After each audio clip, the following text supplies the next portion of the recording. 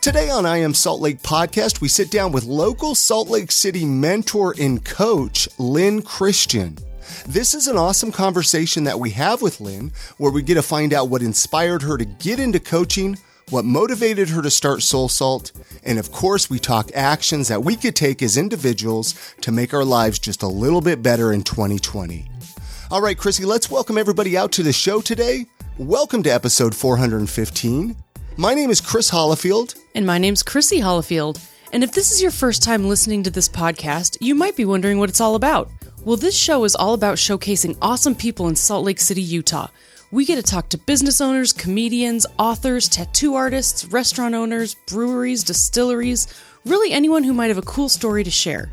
Hey, before we get into that conversation with Lynn Christian, I want to remind you to subscribe to the podcast in whatever app you're listening to this in right now so you don't miss a single episode. It's really easy. All the episodes will get sent right to your podcast app, and that way you don't miss a single episode. And you can find all of that information at iamsaltlake.com. All right, here's that conversation with Lynn Christian. Thank you so much for listening. Enjoy. You know, Lynn, I know you've listened to a lot of the podcasts, and I don't know if you've ever heard us start it off this way. What did your childhood smell like? So I have to ask you, I have heard you start it this way. What season? That's actually a good answer. I usually throw people off because they're like, I've never been asked that. And I guess whatever season maybe you were most fond of, I guess. I'll go around the clock. How's that? No, that In works. the fall, it was that musty smell of, because I always loved getting out and playing football with the boys, and it'd be rolling in the leaves and the grass as it's starting to go and hibernate. So there's this musty start to decay smell. And in the winter, and I grew up in Heber City, so it was going out and having your nostrils stick together because it was cold and it smelt frosty. And in the spring, it was that scent of the soil coming awake again and a very organic earthworm kind of smell. And in the summer, there's just this fresh air and a cool breeze that smelled like, it smelled like 1 part water, 1 part grass growing, horse leather, because I was out riding my horse a lot. So I have a lot of different smells that I associate with my childhood. But that's awesome. I mean, a lot of people all ask this and they have to think for a moment. And I was like, Lynn's going to have an amazing answer because you understand it, right? Like, yeah. I don't know. You seem like the type of person. So descriptive. I feel like I knew exactly what smells you were. You've had those smells. Yeah. It was really cool. It's interesting how like a smell will take us back to a time, right? It will. Like whether it's a good time, a bad time. Isn't it? It's the strongest sense, right? That triggers memory. Smell. I don't know. I've heard that. Yeah. I've heard that. I haven't seen the science behind it, but I have heard people refer to science as saying smell's going to take you back. Yeah. So you grew up in Utah. It sounds like you grew up in Heber. You were mentioning in Heber. Wasatch County. Did you like growing up out there? I loved growing up there to a point. I was able to, after I grew up for a while, I was ready to get out and get to something a little more city-oriented, a little more urban, a little more progressive. But growing up, I had a lot of freedom. I could get on my bike and ride for miles. But what I really loved to do was get my chores done and then ride my bike about 4 blocks west to a piece of property my father was renting that had a barn and some stables, and I had a pony. And I could saddle up my pony and take off for the rest of the day. And my mother never worried about me. There wasn't a cell phone.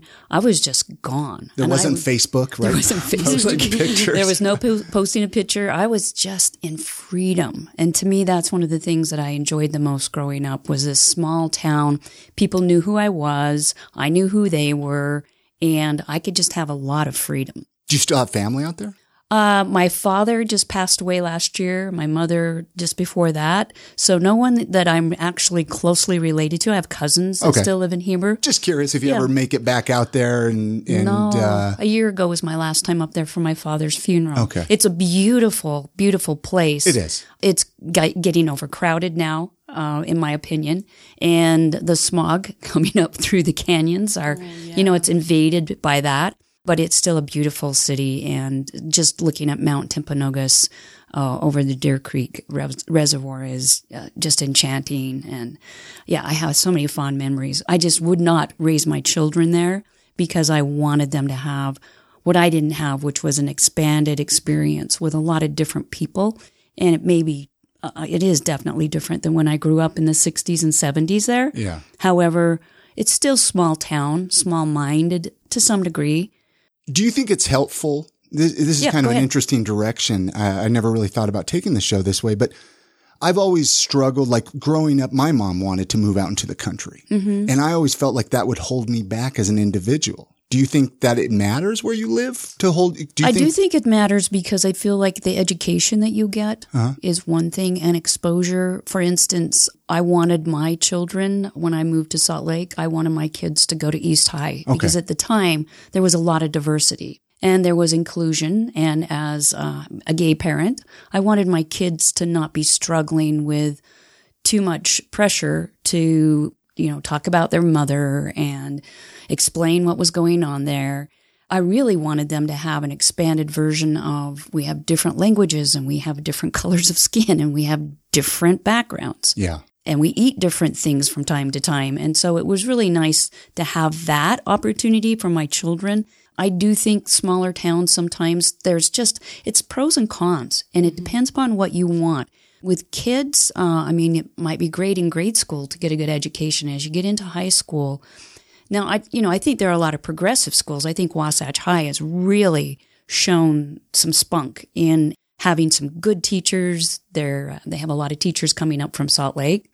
So I don't want to put anyone down. I'm just simply saying, for me, I wanted to raise my kids in a bigger city. No, and I absolutely agree. I think you have a bigger opportunity of who you can be friends with versus I was always afraid. It was like, well, I'm not going to have my selection. I'm going to have to, hang out with kids that are doing things that I don't agree with or that I don't want to be around. You don't have to travel. Yeah. The canyons, that's one thing that happened when you lived in Heber was someone I went to high school. His mother was killed.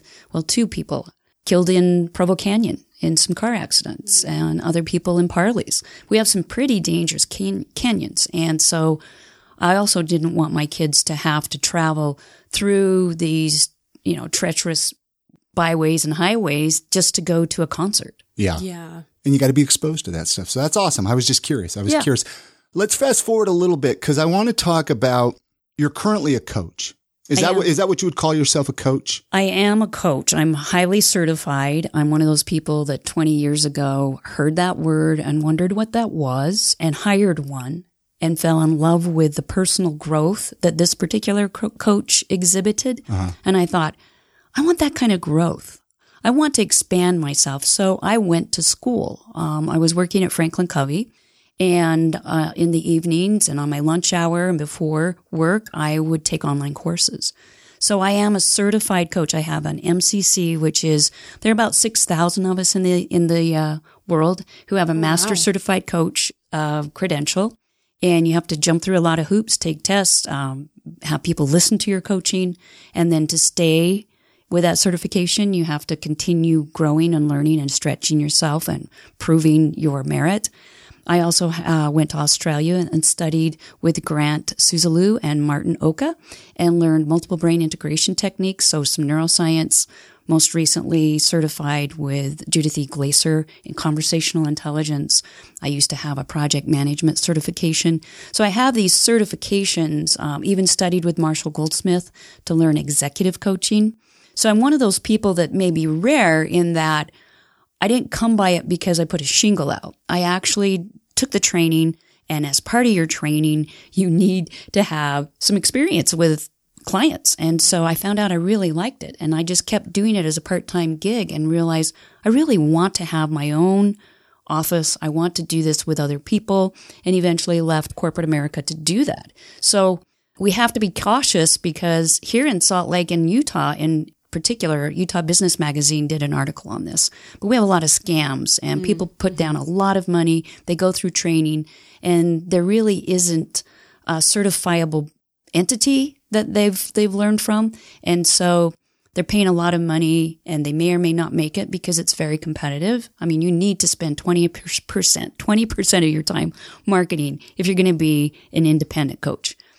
There is an advantage today, though, because there are companies that hire corporate coaches, and there are coaching companies that hire graduates and people who have some certifications. So there's a better market for it than when I started in 98. However, buyer beware when you're going out for coach training schools, or buyer beware when you're hiring a coach. So why would somebody hire you? Like, what would be like, What would they like come a to me? specialty, Yeah. right? Because coaches tend to specialize. We tend to specialize. Yes. If over time we get really good at something, that's really the smart thing to do. Like you specialized in your podcast toward a certain strand of conversation. And so we get better when we can start to specialize. So I work with the entrepreneurial, innovative, creative folks. A lot of them want to reinvent their working identity or reinvent how they make a contribution. So that's career reinvention. And I work with entrepreneurs who are keeping their head in the game. They want to earn a living, live their lives by doing what inspires them. So they need to know, how do I do that? And the common thread is human innovation.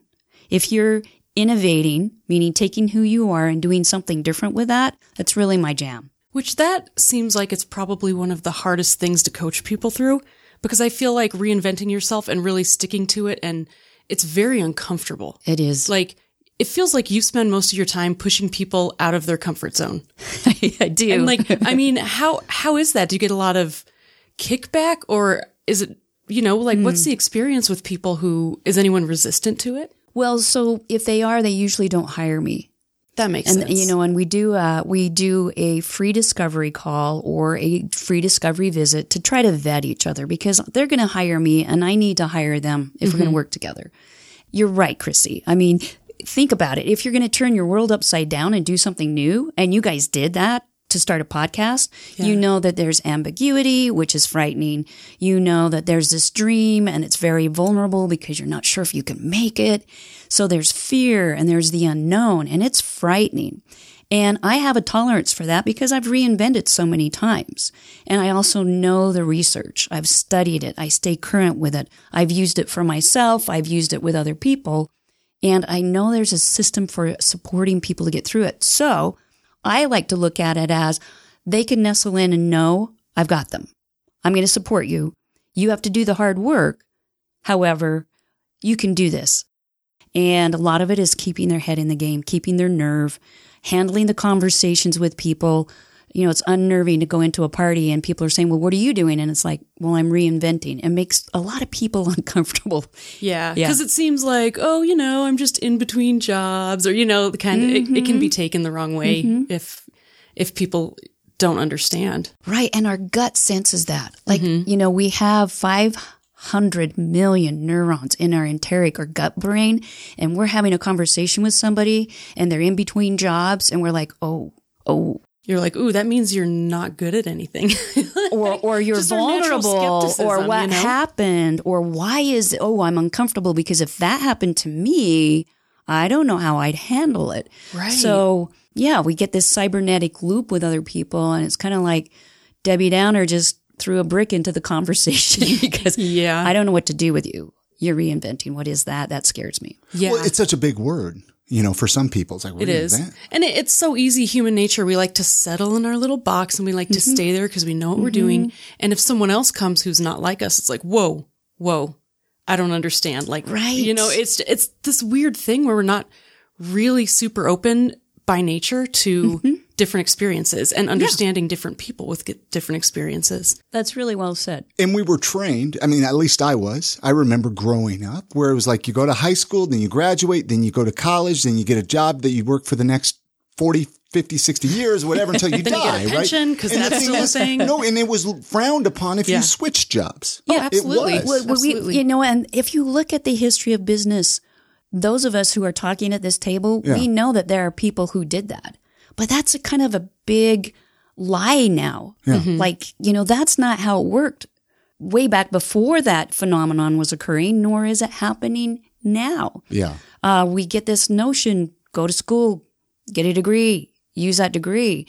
And if I could show you the statistics, most people, let's say somebody who went through psychology, get a degree in psychology. You'd think, okay, so they have a practice where they see patients.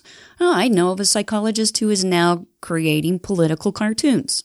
Yeah. Or, in my job, design, UX design, psychology is one of the, like, if we could get psychologists to come in and be UX designers, it would make a phenomenal difference in our world. See? Like, yes. I want more. Bring it on. Yeah, come on, somebody, quick. Think outside the box a little bit here, right? Yeah, right. You can take the talents that you develop and put them in other arenas of life. You can. And you know what's interesting in the reinventions work that I do? Let's say somebody's an attorney, someone who's highly educated, they went through this protocol and then they graduated and then they passed their test. Sometimes it's harder to get an attorney to reinvent because their brain has now, the neurons have fired and wired together about what they do day to day. And it's harder for them to see outside of the law box, per se. Mm-hmm. Absolutely. All right, this episode of the podcast is sponsored by Market Source Real Estate. Hey, if you love the charm and you love the character of old homes, you really need to contact our friends at Market Source Real Estate. They actually helped us find our home that we're recording this podcast in right now. And did you know that for the past 18 years, they have been specializing in helping people buy and sell homes in Sugar House in the greater Salt Lake area? With a background of flipping houses and owning over 24 homes themselves, they really know all the ins and outs of older homes. And if you're looking to sell your home, Market Source Real Estate specializes in helping sellers update or repair their homes to increase their value and help make sellers more money. I know there's a lot of listeners. You guys are looking to move to Salt Lake City. Maybe you're looking to move across town in Salt Lake City. This is where you need to contact our friends at Market Source Real Estate. They know what to look for in older homes. They know what to look for in newer homes, so you don't end up buying a money pit. You can find all of their info right on their website, thinksaltlakecity.com. That's really easy to remember, you guys. thinksaltlakecity.com, or give them a call, 801-810-6773. And many thanks to Market Source Real Estate for sponsoring this episode of the podcast. What do you do when one of your clients or someone around you goes through a failure? Like, how do you help them understand that is not actually a failure? It's more of a stepping stone to find your direction. Yeah, that's a great question. So what we look at is we look at taking risks and less about failing and more about being in discovery and experimenting. So one of the constructs that we'll go through is discovery is stronger than knowing.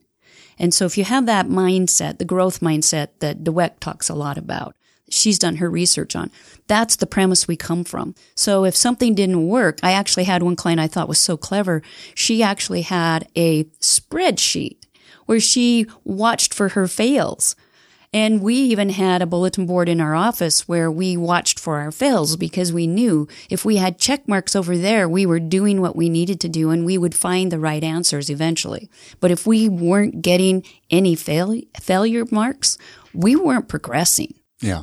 It's a reframe, a redirect, a refocus. Sometimes we do need to learn some things. Like sometimes you get your butt handed to you. You get kicked right back there and you go, oh, didn't know that was going to hurt like that. And sometimes you need that because you're in the middle. You know, you have these peaks and we have troughs. And if you fail at the bottom of a trough, sometimes that kicks your butt to have another peak and come out of the trough. So sometimes it's okay to call it a fail and see what it's telling you. Yeah. So, you know, looking at it realistically instead of judgmentally, being curious about it. We asked, we mentioned that you were going to be coming on the podcast in our Facebook Did you group. ask people questions? Well, a couple of people have some questions for you. Okay. I think you're in our Facebook group, aren't you? I am. I'm not sure. I Am Salt Lake Community, which we invite everybody to join. And do join. Oh, thank you. Thank you. It's fun. You know, and I've tried to get some more interaction. I like to throw out who's on, coming on if people have questions. We have a listener, Joyce. She has a few questions here, and I kind of figured that they could kind of be good questions be questions I'd probably ask anyway. But her first question here for you is, how does she feel about the ICF and its process of credentialing? So I did go through the ICF. Which stands for International Coach Federation. It's one of the oldest, long-standing bodies that's working to become a governing body. Okay. I'm going to say it's not 100% necessary that your coaching be certified through them. However, they are the leader right now internationally in setting the standard. Their code of ethics, I find, is extremely astute. I believe that their core competencies make good coaches. I had a painful experience getting passed through the ICF because at the time I was creating a coach training school at Franklin Covey in their coaching department. And Thomas Leonard was still alive. He was kind of the father of life coaching here, and he had sold Coach U. And there was a tug of war going on back then, and they were a little worried that Franklin Covey was eyeing the ICF and trying to get me master certified so they could kind of bulldoze over the ICF. And they made it hard for me to pass. They made it very hard for me to pass. And so it was kind of painful. And I still respect the International Coach Federation. There are people like one of my mentors, Marshall Goldsmith. He was never certified by the ICF. I don't think he's ever been certified as a coach. He was just really good, huh? Yeah, he was a great consultant. He's really good with executives. He knows how to market himself. He's smart, just a wicked smart dude. And he'll never slow down long enough to get certified by anyone. But if you're starting out, that's a good place to start and to look for a school that has the ICF emblem. But there are other institutions. And again, if you're really, really good at what you do, Brene Brown, she has a coach training school. She should not be spending her time getting certified by the ICF. Maybe her coaches do. I don't know. Yeah. But she knows her stuff. She has the science down, the sociology down, the research. She's somebody that shouldn't have to ever go get certified to coach somebody. She already has street cred. Mm-hmm. But I think it might be important maybe for beginning coaches. A beginning coach should really look at a structure that can nurture them and teach them the things they need to know. Yeah. That code of ethics and the core competencies are necessary in my book. This episode of the podcast is brought to you by Libsyn. You know, I know we have a lot of listeners listening right now, and you are thinking of starting your very own podcast. How do I know? It's because you're emailing me. You're asking, Chris, how do I start a podcast? Give me some tips. Give me some tricks. Well, if you or someone you know, if you're in the process of starting a podcast and you are looking for truly the best podcast audio host out there, go check out Libsyn.com. We've been using Libsyn to host I Am Salt Lake podcast for over 7 years now, and I know that I truly could not be more happy with their service. They make it super easy to set up, and they make it super easy to get your podcast routed to all the podcast players out there like Spotify, Pandora, Apple Podcasts. I Am Salt Lake podcast listeners, listen up. We created a promo code just for you to use, Salt Lake. If you use this promo code at checkout at Libsyn.com, you'll get the rest of this month and all of next month a free podcast audio hosting at Libsyn.com. That's spelled Libsyn, Libsyn.com. Use that promo code Salt Lake, all one word, and you'll get the rest of this month and all of next month a free podcast audio hosting. Go check it out. I think you'll like it. And you're going to send me an email and say, Chris, thanks for the tip. Thanks for the suggestion. And many thanks to Libsyn for their support of this podcast. The next question here from Joyce is, does she think a coach needs to be certified by some school? I guess you kind of already answered that one. I think you do need to go through some formal training. And I actually have, and we could probably link it into the show notes. Yeah. So I get these questions all the time. And I used to spend time with each individual that asked it. And then we looked at how many hours I was giving away for free and decided, you know what? Every once in a while, let's just record what the latest thinking is inside my head and someone who's going through that. And so we just did an interview with one of my clients who was looking for coach training.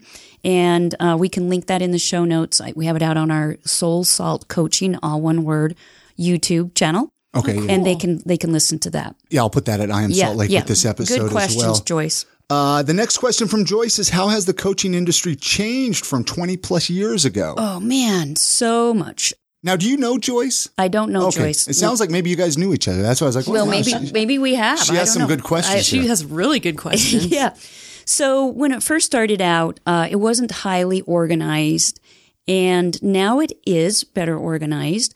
There weren't companies hiring coaches. Now we have, like, I'm going to be taking a course in January from one of Google's head coaches. Wow. Yeah.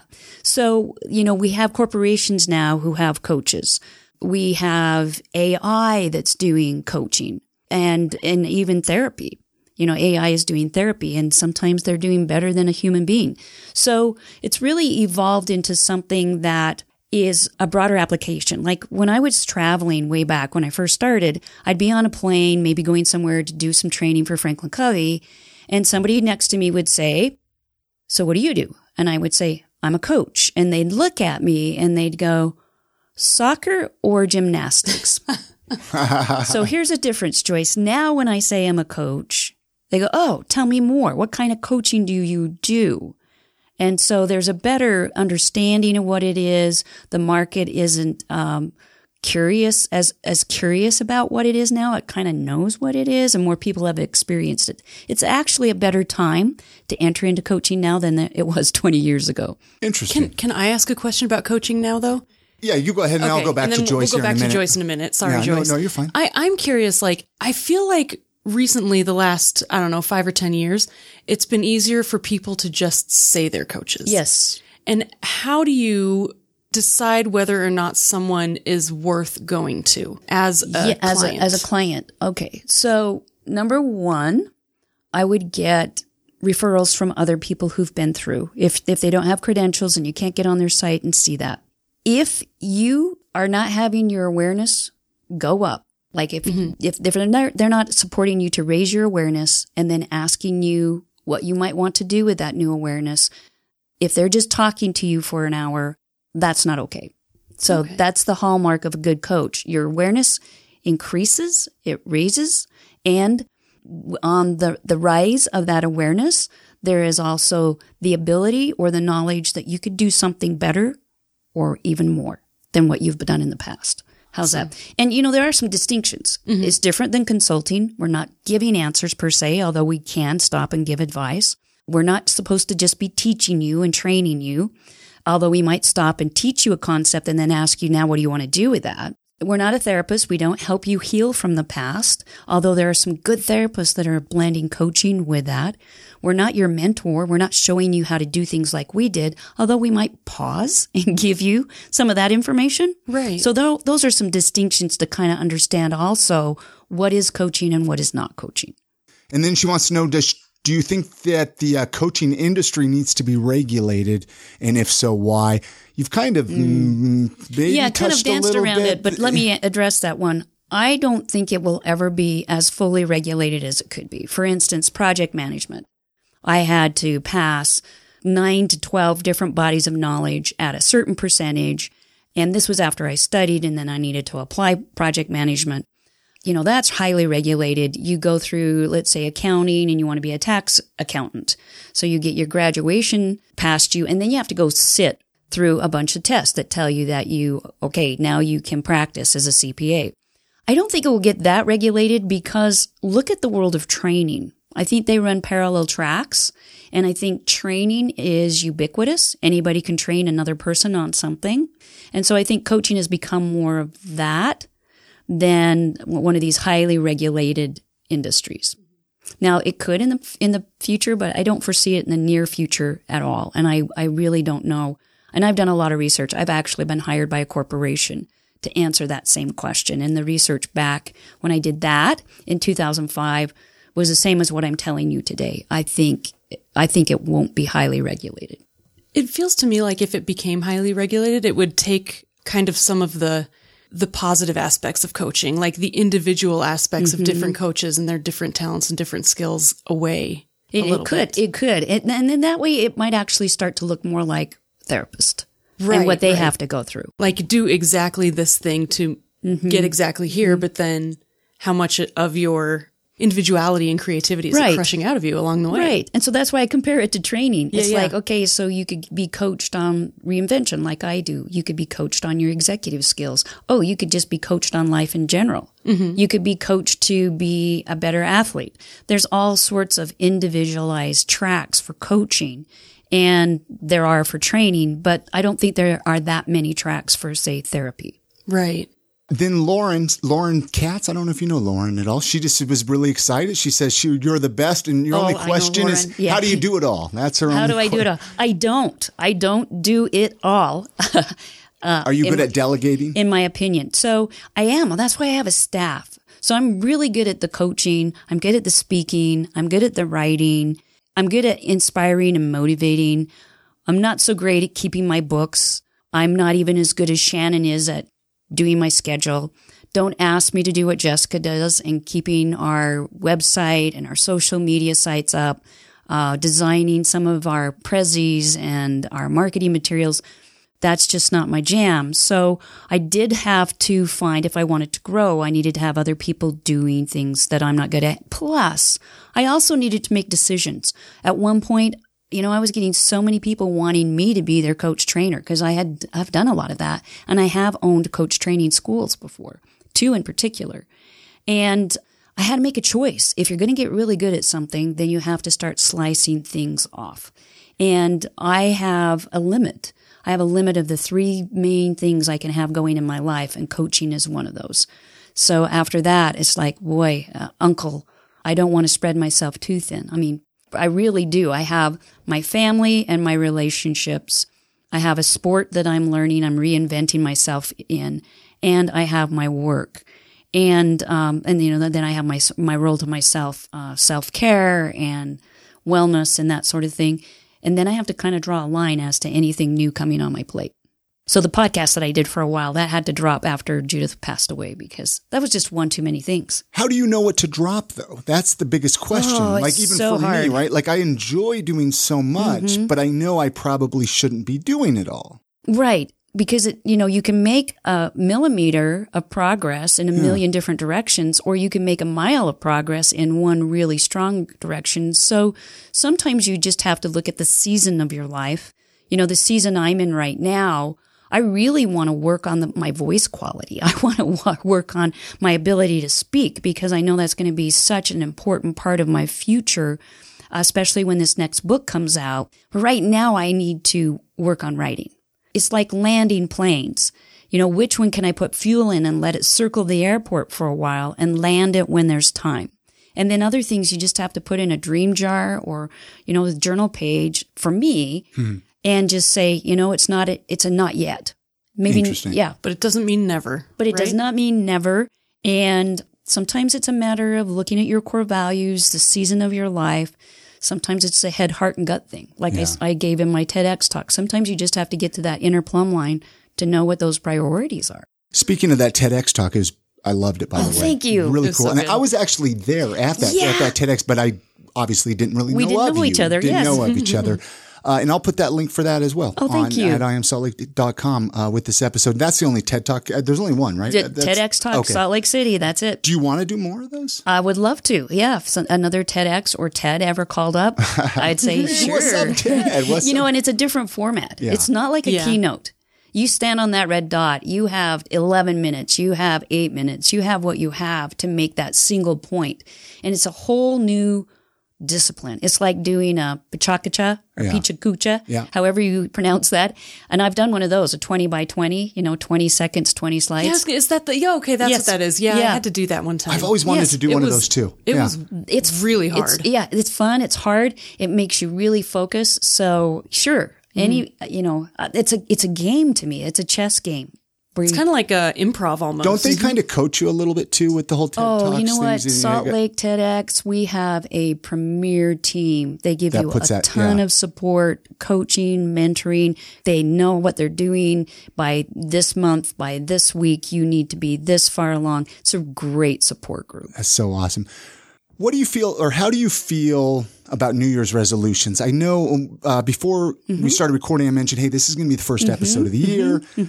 Depending on when people are listening to this, even if they're listening February, March, I think it's a brand new year. I like to make resolutions. Yeah. What are your thoughts on them? Well, I'm sort of anti-resolution, but let me support that because I'm not a resolution Nazi. I'm not going to put anybody down if they do resolutions. I will say this: the science shows that a new year, a beginning of a new month, beginning of a new year in your life at your birthday, but a new year in particular is an excellent time to start something. So if you want to start strong, that is a good thing to take into account, especially 2020 with it's change. Awesome, yeah. Wow. Yeah. Change of this whole decade. There's significance in the numerology of it.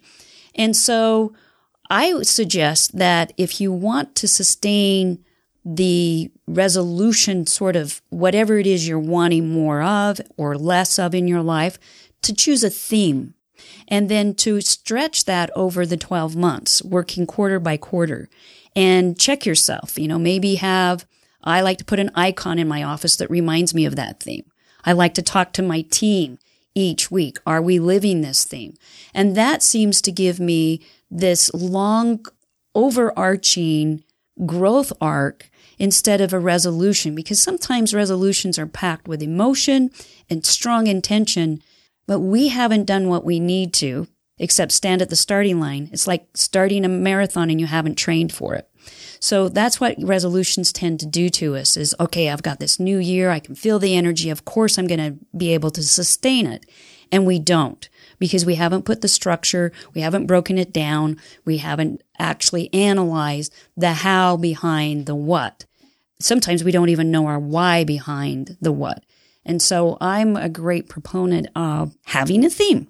Like, give me an example of what some of your themes are. Like, are you talking like a theme like courage, integrity, one word themes or something? Or last year it was free up and free up your focus. Okay.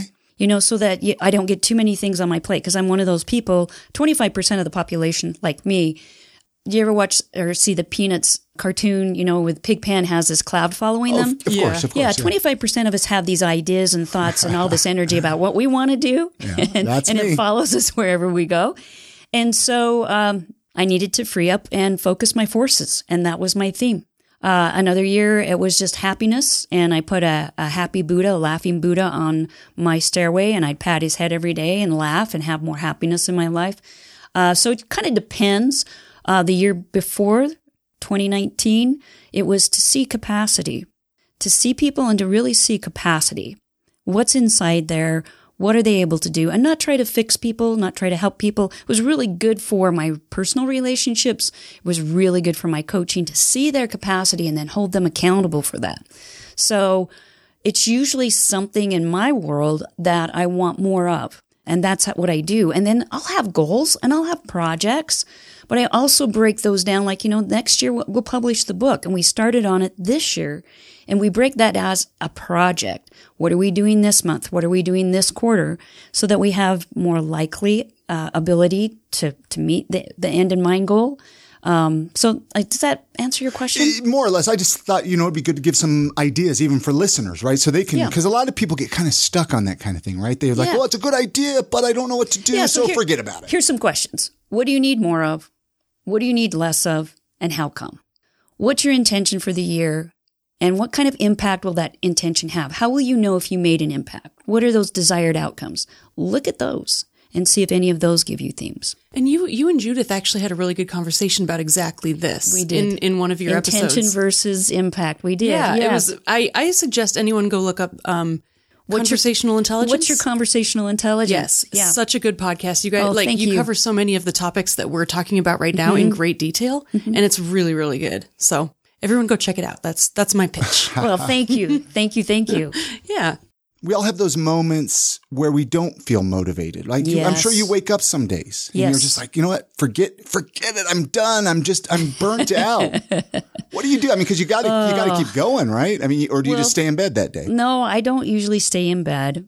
So a good thing to read is Burnout by Nagoski and Nagoski. They've really broken the science of burnout down to help you avoid that.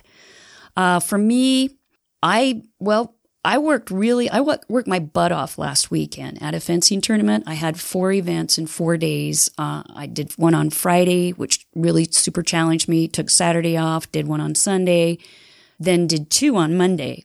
And my trainer and I discussed it and decided we're taking the week off. And I don't know what we're going to do next week because it depends upon how much recovery I did. But we really do need to recover. And I also go see Dr. Todd Cameron, and I check out my energy levels. He actually pulled me aside and said, you're willing yourself to do more than your body and your hormones are able to do right now. As a postmenopausal woman, I feel like, we all reach a point where we may not be aware that we're willing ourselves into something. And what happens is we burn out, we break down, we fall apart. And that's just life. Yeah. And I've been in funks too. And I've had fewer funks as I've started to take care of myself and be aware of these things. But when I'm in a funk, I give myself a lot of leeway. What do you think of, and I'm gonna go out here, I'm probably gonna get a lot of hate mail for this one. Oh no. What do you think of people like Gary Vee, this hustle, sleep when you're dead, and just get out there and I think the quality work. of your life goes down. And see, I got wrapped up in that. Yeah, well, we can't. Wrapped up and I started hating my life. Yeah, because, you're on an adrenaline rush and it's like, where's the purpose? Where's the meaning? Are you a human doing? Yeah. Are you a human being? Well, it's like, it's about the journey, right? If you can't enjoy the things that you're doing while you're doing them, what's the point? Like, if you can't take a break and sit back and say, I'm so glad I did that, and now I'm just going to have some time for myself. Or that was really hard. It sucked. I'm going to step away from it now. Yeah, I think if you're one of those people who's always go, go, go, your adrenal glands are going to burn out. And at some point, you'll crash. Yeah. And so it's great. I mean, you can be addicted to that dopamine.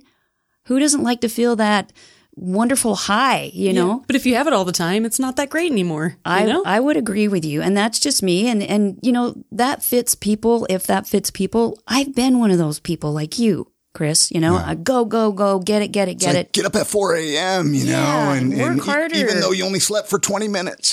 The truth of it is we need more rest. We need more sleep. We are not sharp. All you have to do is look at what peak performers are doing in the athletic world, and you will find they sleep. I had to learn this the hard way in mountain biking when I took up mountain biking. Drink before you're thirsty, eat before you're hungry, rest before you're tired. And I did not, and I had to walk my bike 12 feet, sit down and rest. My body gave out one day after doing a mountain bike ride. Oh, wow. And it was like, I didn't realize that your body would shut down if you just push all the time. And it was a great lesson for me. Something will give eventually. If it's not a relationship, it's going to be your body, your health, something.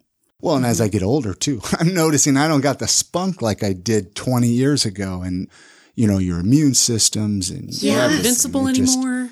Yeah, that immune system gets stripped out pretty easily. I've had to learn a lot. And then I've also had to learn to not beat myself up. Like, if you only get to the gym, 3 times last week, don't beat yourself up. At least be proud that you went 3 times. Only 3. It's like, hell, you went 3 times? I think I went 3 times last year. But you know what I mean, though? Like, I think we tend to beat ourselves up before we should pat ourselves on the back. We become far more critical of ourselves when it's not self-serving. Yeah. Mm-hmm. That's a big thing that I think that I'd like to agree with you guys on. I know it's really silly, but like, that's so important to me that people know that it's okay to be human. It's okay to like, if you make a list of 10 goals and you meet one of the goals, at least you met one goal.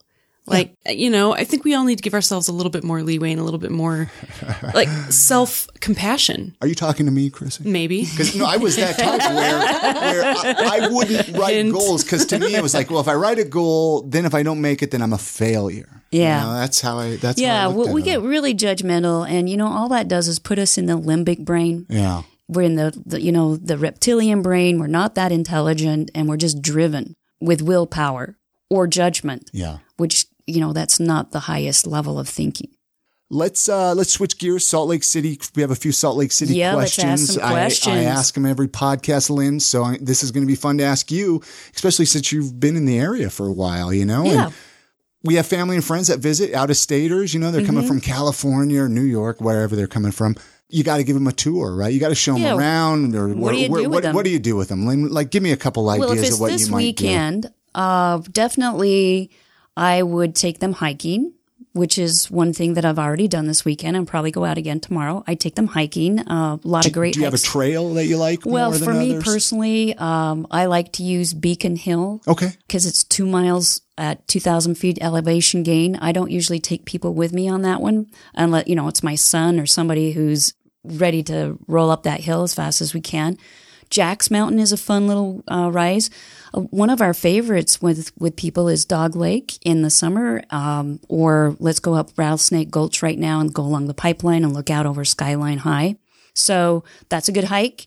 This very weekend, I would take them to the Salt Palace and I would let them see that we have the World Cup for Saberists. So we have a fencing event going on this weekend where the world's best of bests are here in Salt Lake competing in saber, women's saber. In the summer, I would take them to the Arts Festival. Oh, of course. Yeah. If it's during a film festival, we have some fantastic film festivals, from Damn These Hills to Tumbleweeds to the Sundance Film Festival. There's just so much to do in Salt Lake. And of course, we need to go to good food, good drink, so much craft beer to be drunk, Isn't it amazing the distilleries, the breweries that are coming out of Salt? We just have a brand new one really just cool. opened up, I think yesterday. Starts with a B, Brewers, or I can't remember. They're just popping up all over. It's great. Yeah. Well, what are some of your favorite local eating spots? We asked that one too. Well, we take people a lot to Tap House. Okay. 9th and 9th. We love, I like to have my fix, and that fix is the sloppy lamb. Okay. I'll have to give that a try. And they have some good local beers there. They also import some nice ciders. It depends upon what we're hungry for. Like if we're jonesing for, say, a burger, there's Pago, there's Copper Onion, someplace where you can also get a good beer. If we want pasta, there's Stanza. We love going to Proper. Proper on Stratford is a fun place to meet people. Mm-hmm. So I could go on and on and on. Yeah. No, we just of have course. like 20 places we rotate through. The foodie scene in Salt Lake City is ridiculous. It is awesome. We're very blessed, Yes. I guess you would say. And I'll tell you, one of my blessed. favorite things is Brigham Rum. Okay, that's good stuff. Right. Distillery 36. Oh, they do a great job. Yeah. Shout out for that. Yeah, no, we love those guys. We love them. They do some really cool stuff. What would you change about Salt Lake City? I'm just curious. What would Lynn say? I'm kind of like Jamaica, who you just recently had on. I really think it's sad that we have such poor air quality in Salt Lake. I know we're in a bowl and a valley where we can catch the inversion, but it's ridiculous that we have such poor quality. I have neighbors, a neighbor who has a small child that's been in the hospital twice with upper respiratory problems. Oh, wow. And, and he wasn't born here. And this was just a shock to his system. So I feel like we're not where we could be as far as air quality. I mean, when we get close to Beijing in terms of where our air quality is, it's like, what the hell is that? Yeah. Maybe we need to reevaluate some things. What would we do though? That's what I don't understand. I mean, the only thought I have is like maybe free public transportation. Well, public transportation, but I think we have some new things that can ameliorate the air better than what we're doing. Okay. And I think we need to keep working on it. Yeah. Honestly, we need to keep studying and working on it because it is problematic. Well, they said though the number one health crisis in Utah is porn, though. So that's so obviously is porn. That's what the governor. Here's the thing. In Utah, they really can make a strong change quickly when they want to. Yeah. On Capitol Hill, and it's just getting them to prioritize things the same way that a lot of us need it, If it's I would say let's look away from what we think are moral issues and look toward what is actually a global issue. Right. Clean water, clean air for everyone. Mm-hmm. Let's look at that. Start with the basics. I love it. Yeah. Right? I love it. Me too. Before we completely wrap up the episode today, Lynn. Yeah. I know we've just skimmed the surface and what you're doing, what you got going on. I'd love to bring you back through here. Absolutely. Oh, well, come back anytime with you too.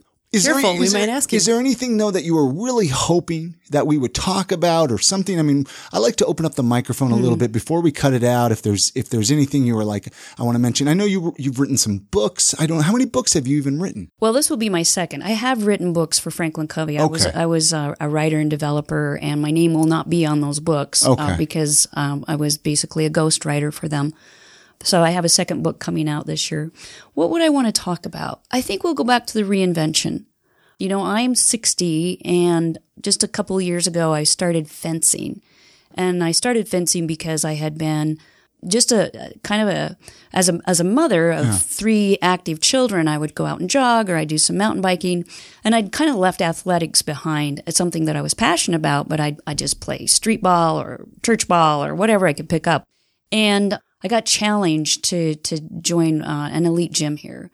And the gym scene here, I'm talking from Jim Jones to the Sect to John McCain's Combat Arts at Church and State. We have elite athletes here in the Valley, especially the Brazilian Jiu-Jitsu world. Anyway, I would say this reinvention thing that I'm doing with other people, I'm doing myself. And now I'm reinventing at age 60 to become competitive as an athlete in fencing, which is different than I used to be in Xterra. I would do the triathlons and then I did Spartan races. So it takes a fine, it's like adding ballet to this ferociousness in fighting with a blade, right? And I would simply say that you're never too old to try something new. I think it was a 70-year-old man that went to Mongolia and won this race that was hundreds of miles on Mustangs, and you had to have a whole stable of Mustangs with you. You're never too old to do that. And somebody was just telling me that their mother or grandmother was retiring at age 82. And I just have a lot of hope that if you're 20 and you're listening to this and you think your life is over because you haven't done this or that, get perspective. Life opens up at age 40 in my book. And from there on, it just keeps getting better because if you stay in a mindset of growth and what's possible, the world keeps opening up new opportunity. Very cool. Speaking of fencing, actually, I wanted to mention you were on a podcast with Lynn Shelley, a military podcast. It was a great interview, by the way. So people should go listen to that too. Yeah, they should. Yeah, you did 2 episodes with her. She came over and did one free fencing on Saturday mornings in Kaysville at Wasatch Fencing Academy, wasatchfencing.org. We have open fencing from 8 to 10 for adults. So if you've wanted to fence and you don't know how to do it, come and learn. Hey, Chrissy. It's actually very interesting. It is. It's such an interesting sport. And I had no idea there's somewhere you could just go and be like, hey, can I just learn to fence for a little bit? We have all the equipment. That's awesome. Get you suited up, put a sword in your hand, and let you whack at somebody. Wow, that sounds really fun. Let's go do that. Hey, hit people with swords. It seems like it would be a good form of exercise. It's an excellent form. Oh, my goodness. It is a really tough sport. It has a steep learning curve because you are trying to defend yourself with a blade and someone else is trying to hit you with a blade. And it is what used to be a blood sport. And so there is that element of something very fast coming at you that could hurt you. At the same time, you need to be as nimble as a ballerina to avoid it and to, it's very proper. It is very proper. There's a lot of protocol around it. And, we wear all white and we salute before we fence. We have our mask up so you can see our face. And then we put our mask down and we go into this proper stance. And you are told when you can begin to fight. So yeah, it's a lot of fun. It is hard work though. I mean, you sweat. You have sometimes 4 layers of clothing on and you're moving fast. Yeah. A lot of discipline. Mm-hmm. Wow. How can listeners get a hold of you, Lynn? Great. Best way, website, social media? Soulsalt.com, the company name, soulsalt.com. You can find us there. I am on Instagram, either as Lynn Christian, Lyn, 1N, Christian, Christian. Soul Salt has an Instagram. We also have Facebook pages. Every Tuesday, we do a Facebook Live. You can watch it, regenerate itself. Right on the Soul Salt one? Right on the Soul Salt Facebook. 9 o'clock Tuesday mornings is typically when we will do that. So that's the best way. Very cool. Awesome. Very cool. Chrissy has a final question that she asks everybody on the show, Lynn. I'm going to let her ask that. And it's been an honor to have you here in our studio and chat with you. So yeah, it really has. So I'm wondering if you could leave our listeners with one piece of life advice or a motto that you live by, what would it be? Yeah. So, I believe that we all need to define what success is for ourselves, and finding that can be a journey. When I finally found it, it was when I was in a dark moment and I knew what I needed the most and what I was lacking the most around me. And that was, I needed more people with open hearts and open minds. And so my motto is, at the end of my life, I'm going to see how soft my heart is still and how open my mind has remained. And so I would suggest to people to find a definition of success. If my heart can stay soft and my mind open, I believe I will be successful at the end of my life. And so that's my encouragement. Define success and then do it on your own and see if you live up to it. I love it. And it's okay for us to all have different versions of success. Oh, please do. Yeah, let's all have different versions. Let's all be the same. Let's all be the same. Thank you again, Lynn. Thank you. It's been my a joy pleasure. to chat with you here. So thank you. Many thanks again to Lynn Christian for joining us on this episode of the podcast. All the links that we mentioned in this conversation can be found with this episode's show notes on our website, which can be found at iamsaltlake.com/415. That's for episode 415. So usually we do weekly recommendations. I know a lot of longtime listeners. You've been following along. You've been writing it in your little sketchbook, what our weekly recommendations are.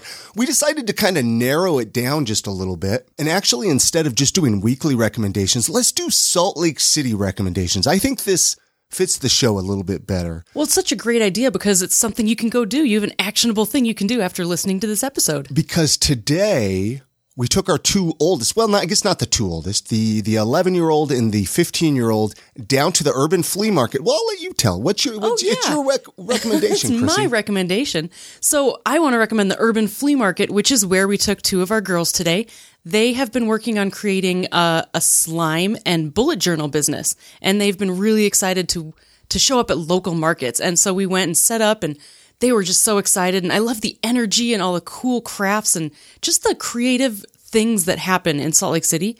They're always at the urban flea market. So it's the second Sunday of every month, and you can visit their website at fleamarketslc.com and check out all their stuff. And I love that they're doing it during the winter time as well. It used to be just a summertime thing, as far as I remember, and now they're doing it down at the Gateway indoors. Hopefully, if they sell some slime today, hey, I don't get the slime thing either, you guys. I don't get it. I totally get it, though. But if you do, hey, what more power to you? Go down and check it out. And in my recommendation for something to do in Salt Lake City, I know I've talked about this. I know we've had comedians on the show, but Wise Guys Comedy Club, they don't get enough love.